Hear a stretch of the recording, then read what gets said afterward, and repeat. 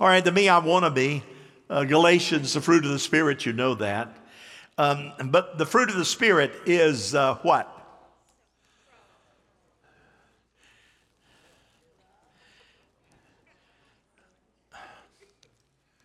What is the fruit of the Spirit? Balcony, you got to really speak up. I know you're up there. What is it? Thank you so much. They're up there, y'all. Self-control. Now, there are many problems in life that are a result of lack of self-control. Why can't I keep a job? Everybody else knows the answer to that question. Why can't I lose weight? Hey, you take in more than you spend. Why can't I get more done? Because you don't get up till noon. Why can't I break a bad habit? Because you don't want to. Why can't I get out of debt? You spend more than you save. But I'm going to give you the reasons why we have the lack of self-control and how we can experience self-control. Now, people will do about anything to try to gain self-control, from pills to therapy to seminars and resolutions and surgery, and I could go on. But here's the first one. The first one is admit your problem. Say that with me. Admit your problem. Admit your problem.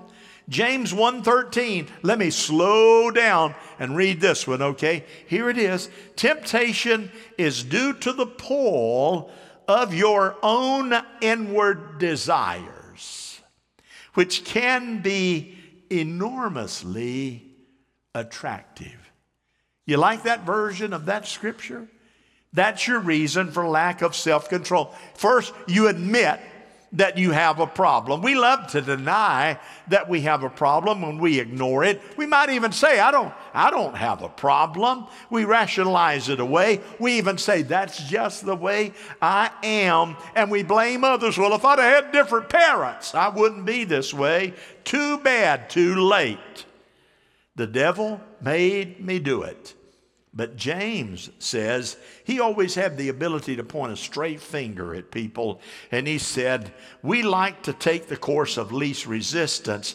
And temptation comes from our own inner desires. So I'm responsible. I admit it. I'm specific about it. We may say, hey, my life is out of control. My appetite, my temper, my anger, my words, my drinking. That might be true. And then God says, but you're a follower of me. Let's see if we can't get a little self-control here. So you admit your problem. Are you ready? So here's a quiz. How many know point number one? Whew, man, you are brainiacs. All I'm asking is something sticks, just one thought. All right? I'm going to do it through direct preaching. I'm going to raise my voice. I'm going to shut it down, and I'm going to humor, but you're going to leave here with something. Here's number two. Put the past behind you. Say that with me. Put the past behind you. So here's the key. If I ask what's point two at the end of this point, this is what it is. All right? Put the past behind you. There's that strange misconception that keep us from proper self-control. Let me tell you what it is. That misconception says, since I failed, I'm a failure. You might say, well, I tried 15 times, 50 times, and I failed every single time, so as a result of that, I am a failure. That is a lie. That is a misconception. How many of you have had children? All right? And you're glad you did. All right? Children don't automatically learn to walk when they're born. You know they're going to walk. And about what age is it that a baby learns to walk? What is it? About 1 year. I asked Dan that in the first service. He said about 12 months. He's a wealth of knowledge. About 12 months. But you know what? If you got a 12-month-old child, and here's what I found. Usually little girls walk more quickly than little boys do. It just is the way it is. They just seem to grab hold quicker. And so little mama, who's 8-month-old baby, said to mama with the 12-month, my baby's walking all over the house. Well, how old is your baby? Hey, 10 months, just barely 10 months, and walking all over the house. How does that make you feel about that woman and her little baby? You know what you do? You respond. Come here, Junior. Daddy takes Junior and puts him down in the floor and said, Mama, get out there and hold his bottle or his pacifier in front of him. Get a little closer. All right, Junior. You've crawled all over this house. You know every inch of it. Your hands and your knees always get dirty. It's time for you to start walking. Then go ahead to Mama. Go ahead. Junior smiles and looks and slobbers. How many know what slobber is? Yeah. Slobbers. And wow, he just stands there and sits down.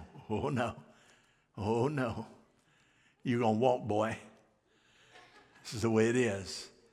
You better take a step. He stands, stiffens up.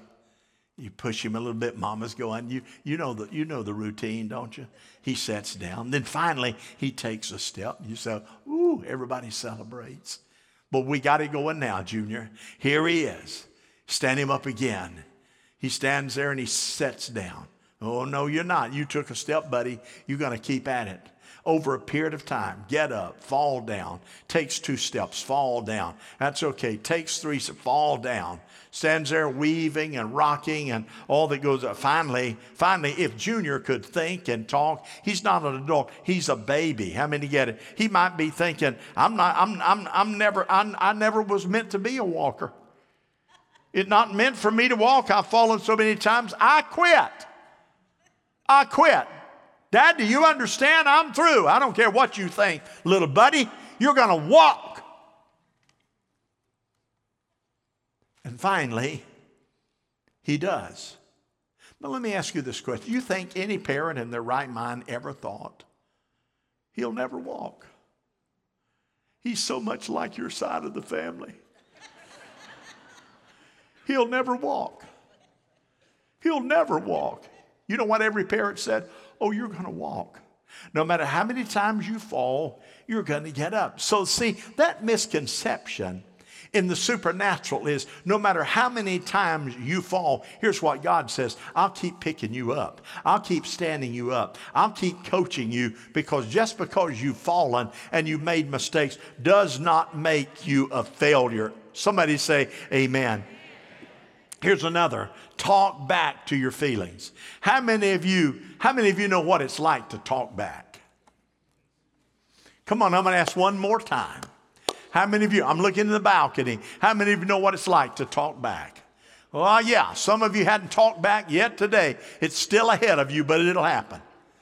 You just wait. You got to talk back to your feelings. You have to challenge your feelings. Our culture puts so much emphasis on feelings. Feelings. Well, if it feels good, I want to do it. I like that. And if it doesn't feel good, it's not worthwhile. Well, you might say, well, I don't feel like studying or working or getting out of the bed or reading my Bible or washing the car. I just don't feel like it. But you know what? We don't ever have a problem saying, hey, if you don't mind, I'll take another pork chop. If you don't mind, I'd like another little dish of the mashed potatoes there and anoint it with that good gravy, if you don't mind. Let me have some of that. Or put extra cheese on that hamburger. Or let me go down and get me a Blizzard at Dairy Queen. You know, my feelings, I don't mind doing that. You know why? Because your feelings will be in control of you in the negative unless you decide, no, I'll control my feelings. Well, how does that work? You see, your feelings are unreliable and moods will manipulate you every single day. But there is an answer to that. Titus 2:11 and 12, for the grace of God teaches us to say no to ungodliness and worldly passions, and what's the next word? And feelings, and to live self-controlled self-control lives. For the grace of God teaches us to say no. So God's grace teaches us to say no. What is the grace? Well, grace is God's power supernaturally to give us an opportunity to do what's right. We function in the supernatural, and God helps us control our moods. Number 4, I know some of you type A personalities thought when I said number 4, oh Lord, he usually does 3 points. How many points does he have? And you're getting a little anxious. Just for you, I have a few more. Number 4, start believing that you can change. Turn to your neighbor and say, you can change. And you know what some people that are arrogant say? For what? I don't need to change. Nothing wrong with me. I like me the way that I am. Hello? I'm good with me. You got a problem. Pride. Here we go. Heard someone say, they're never going to change. Now let me say to all you young women out there looking for a husband, that don't think because they marry you, you're going to change them. Hello? Let me say it again. And sir, young man, don't think because they marry you that she's going to change. If she's going to change, it started before she was 5 years of age. Well, you just like your mama. Oh, happy day. Oh, happy day. Love your mama-in-law, friend. And then let me give you another advice that I told Tim when he was looking around. I said, hey, buddy, before you lock in on a woman, go look at her mama. Because that's what she's going to look like. In about 10 or 15 or 20 years, you take a good look. If you like mama's looks, go ahead. If you don't, run. How many know what I'm talking about?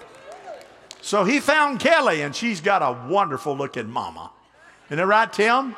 That's a good time to raise your hand, son. Yeah. Well, look at my wife up there and all that beauty. Tell you what, I looked at her mama and said, I got to have her.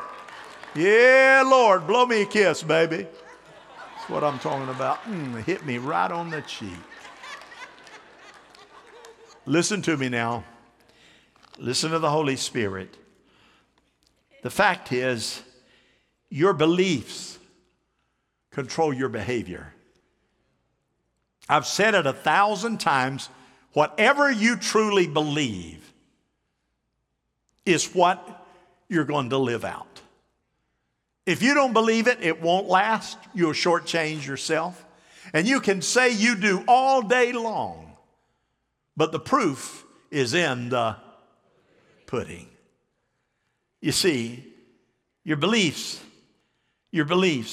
do control your behavior. And if you want to change your actions, you have to change the way you think. And the way you think, you will feel differently. When you change that, you'll work on your beliefs. And so you'll have to start believing that you can change. God, this is self-control, but I believe by faith that I can. And here it is. To say I can or to say I can't, both are right.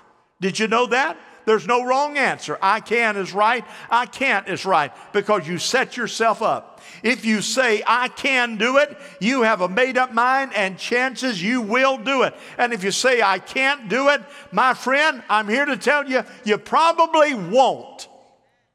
So you get to control I can or I can't. Peter said, clear it up really quick. 1 Peter 4 verse 7, be clear-minded and what? Self-controlled.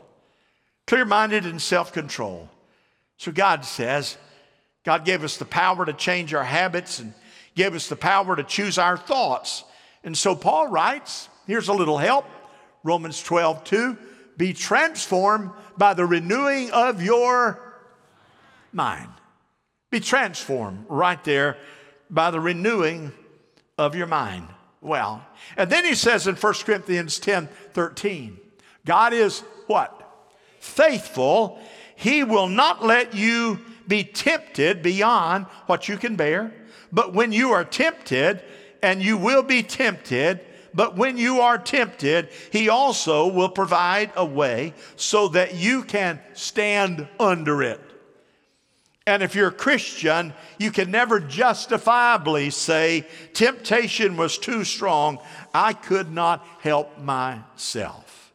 Well, that's interesting. You see, he didn't say you would never be tempted. Every one of you is tempted more times than we may care to admit.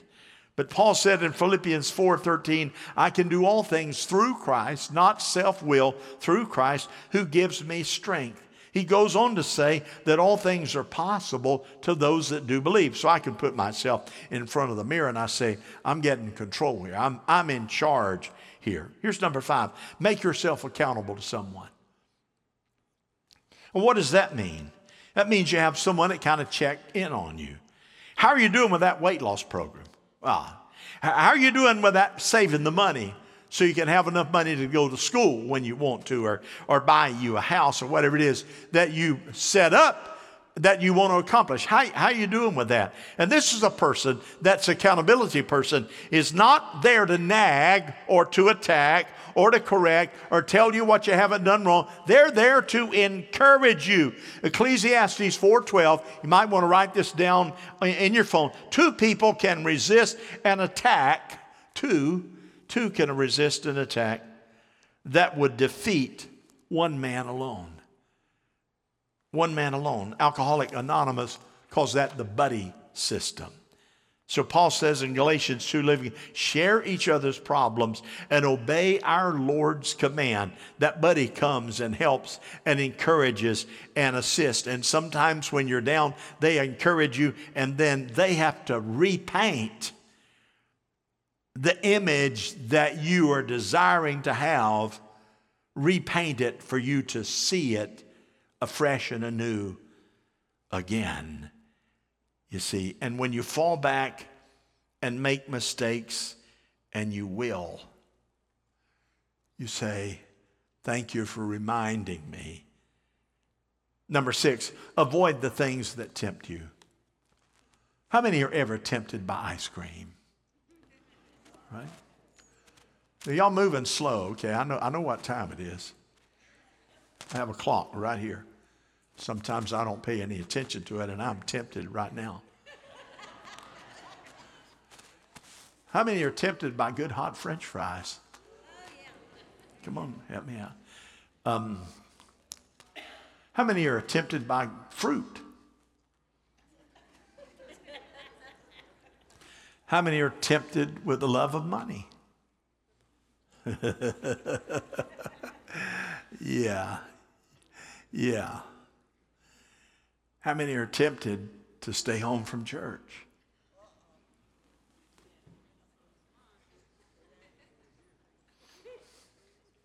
I am. Every time I do, the devil, why should I get up and go to church? Well, because you're the pastor. Move on out, buddy. You see, avoid the things that tempt you. Stay away from situations that weaken your self-control. If you're a drinker and alcoholic, stay out of the bar. Hello? And stay out of the alcohol segment of the coolers and the 7-Eleven. You know? And if you don't want to get stung, stay away from the beehive. Hello? And if you know you're going to be in an area that has the potential to tempt you, plan in advance what your move is going to be when the temptation arrives. And if you're on a diet, get rid of the candy and the brownies and the cupcakes and the ice cream and the steak and the baked potato and the sour cream and the butter and the salad with blue cheese dressing and the cornbread and the mashed potatoes and gravy.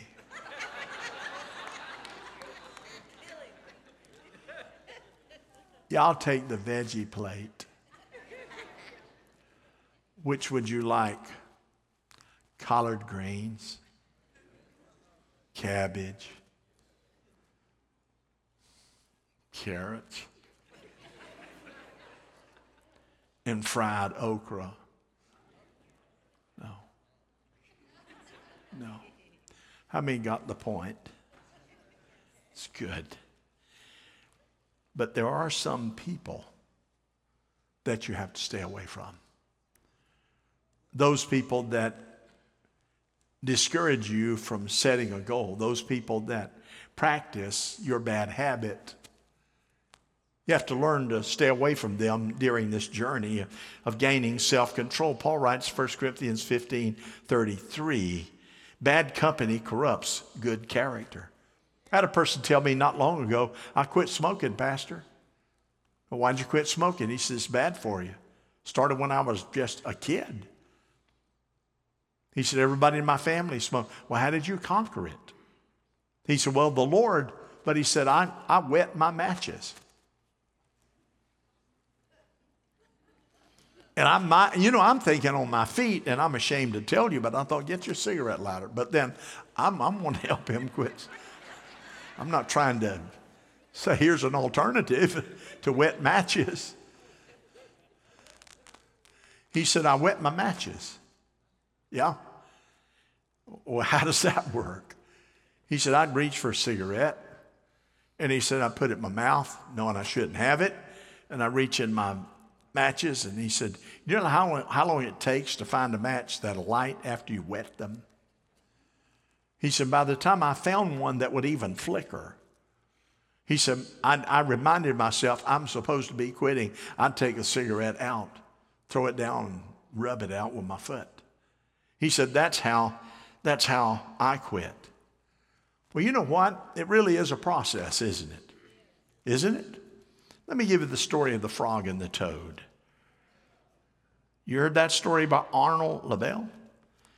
The toad baked some cookies. He said, these cookies are really good. They smell good. And when they were done, he took them out of the oven and he ate a couple. And he said, wow, these are better than I thought. He ran down the frog's house and he said, Frog, I want you to know in this bowl, I've got some of the best chocolate chip cookies that you have ever tasted. Frog ate one, frog ate another, and toad grabbed another, and they ate 4 or 5. Their mouth is full. And finally, frog said, I think we need to stop eating. If we keep eating, we're going to be sick. And toad said, you're right. So let's have one last cookie together, and then we'll stop. They had one last cookie. Still, the bowl has a lot of cookies there. Frog said to Toad, I'll tell you what, I'm going to help us here. He got a box. He closed the box up, put all the cookies in there, and he said, there, that will do it. And so Toad said, well, I can open the box. He said, yeah, you're right. And so Frog took a string out and wrapped the box up, and he said, there. And Toad said, well, I can open the box, I can cut the string. And Frog said, we need willpower. We need willpower. Well, Toad asked, well, what is willpower? He said, willpower is trying hard not to do something you really want. Now listen to me, Toad. I have closed the box, I put a string on it, and that ought to be it. That ought to be it. And Toad said, well, it needs to be out of our reach. Frog took up the ladder, put it on top shelf, out of reach. Toad went over to the ladder and began to climb it. Frog said, what are you doing? He said, it's not out of reach. I can reach it with this ladder. He said, bring it down and give me the box. Wow. Frog took the box and took it outside, opened it up. To the top of his voice, he screamed, birds! Come get dessert. Birds came from everywhere. They picked up a cookie and flew off with it until there are no cookies in the bowl whatsoever, not even one. Frog said, look at that.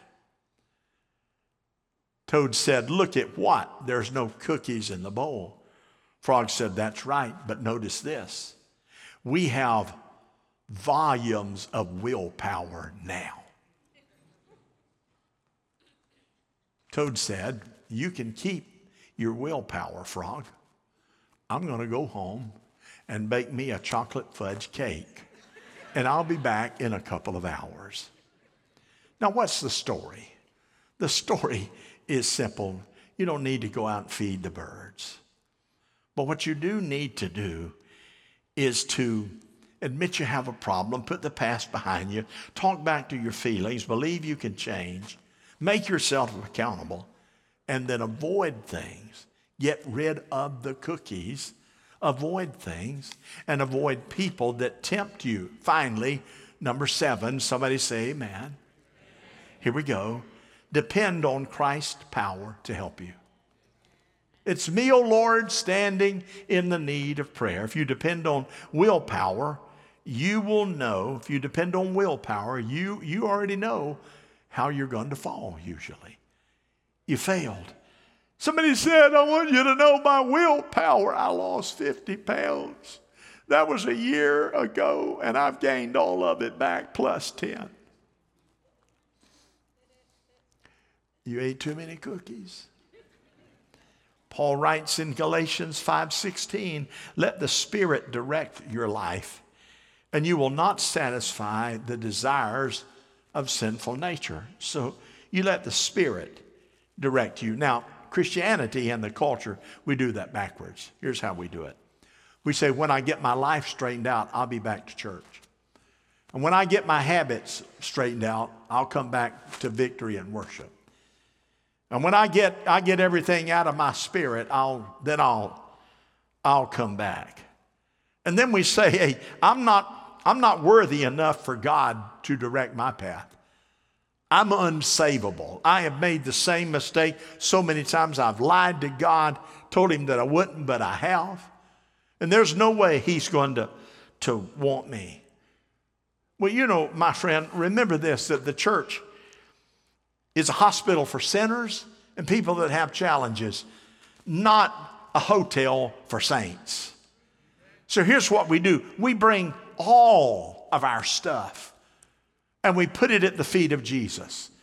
And then we put it at the feet of Jesus again. And if we fail, we put it at the feet of Jesus again. And if we fail and we run several months and we're back, put it at the feet of Jesus again. You know, that type of system said, I'm really sick. I know that I am. You know, I'm really, really sick, but I'm going to wait till I get better before I go to the doctor. And when you say, I'm really sick, I've got bad habits, but I want to get it all under control before I go to church. You know what God is saying? Hey, bring all your burdens, all your weaknesses, all your sin, all your offenses. Bring your foul mouth, your nasty attitude, your anger. Bring it all to me. And let my spirit direct your path. If you do that, what will happen is you'll begin to feel Spirit anointed change. Philippians 2:13, for God is at work within you, helping you to want to obey him and then helping you do what he wants. And you know what it's like to have self-control. You say, I'm in good shape. You have confidence. Buddy, I've made it for a month here. Hadn't smoked one cigarette, not one weed. Hadn't chewed. I don't even carry the tobacco with me anymore. I'm doing good. That brings confidence. Here's another. It brings the feeling of success. No lasting achievement is without self-discipline or pain. Yesterday, the Kentucky Derby ran, and the small horse won. You know what they said about the small horse? They said he had a heart bigger than his body. The jockey said, I turned him, what are you doing watching the Kentucky Derby? I'm checking up on the devil. Now you're wondering, do you have any money? No, I don't have any money. If I had money, would you have put it on a horse? No. I just hope the owner of the horse tithes. The smallest horse. This is the big race. The jockey said, I knew that he wanted to run in the last race. This time, I let him go. And he won. You know what? God has confidence in us. He desires for us to be the person that we want to be in him. And then finally, he gives us freedom. And when he gives us freedom, everyone who commits sin becomes a slave to sin. And we say, I know I've got this hang up, that challenge. But when you let the Lord Jesus through his Spirit direct you, and when you let him take control and you say, God, boy, I blew it again. Said I wasn't going to do it, but I did. And the Lord says, come on in. You're going to walk, boy. Stand up. It'll come to pass. And it always does when we stay with him. Amen? Would you stand on your feet and put your hands together, and let's thank God for this word today. Thank you, Jesus. Thank you, Jesus. I know you got a million different thoughts. You say, well, how do you deal with that? There's a whole lot more that we could say, but we're going to leave it to you. You can preach after you've heard the message. You can preach it to yourself. Get in front of the mirror. Or just take your cell phone out. Put it on you. You can preach to yourself. We all know what we need. We all know what we need to correct. Amen? Okay? If you follow these steps, you can review them. They're online. This message is posted. Well, then you can get the help you need. But here's what we do know. We need God's Spirit to direct us. And we need someone to encourage us. That's the way it is. If you have something in your own life and you say, I need to give it up. Well, God's been waiting on you. He's been waiting till the here and now, right now, and saying, hey, let's deal with it now. Bring it to me. Bring it to me. Remember the scripture in Ecclesiastes that said, hey, it's harder to break down the strength of two. One can be overcome, but not two. That's what we do. I want to ask you to let's pray and repeat this prayer. Here we go. Dear Heavenly Father, please forgive me. I've made mistakes. I've been stubborn. I've not followed your will. I have put up with me. But today, I am releasing my heart for your control. Take over my mind. Be my spiritual guide. And cleanse my heart for your honor and your glory. Here I am, Lord. Do what you choose to do with me, and I'll give you praise. In Jesus' name, amen. Now, if you need prayer, these workers are here. We are anxious to pray for you. Those of you that are online, text us, email us. We'd be delighted to pray for you. Don't forget, you say, I've got a prayer need Wednesday night. Write it on a prayer card. Turn it in before you leave, or email it to us, or text it to us. However, get it to us. We're going to pray for it Wednesday night. If you need prayer now, you slip down to the front. We're going to continue to worship and enjoy the blessings of the Lord. God bless you, everybody. Thank you for being here.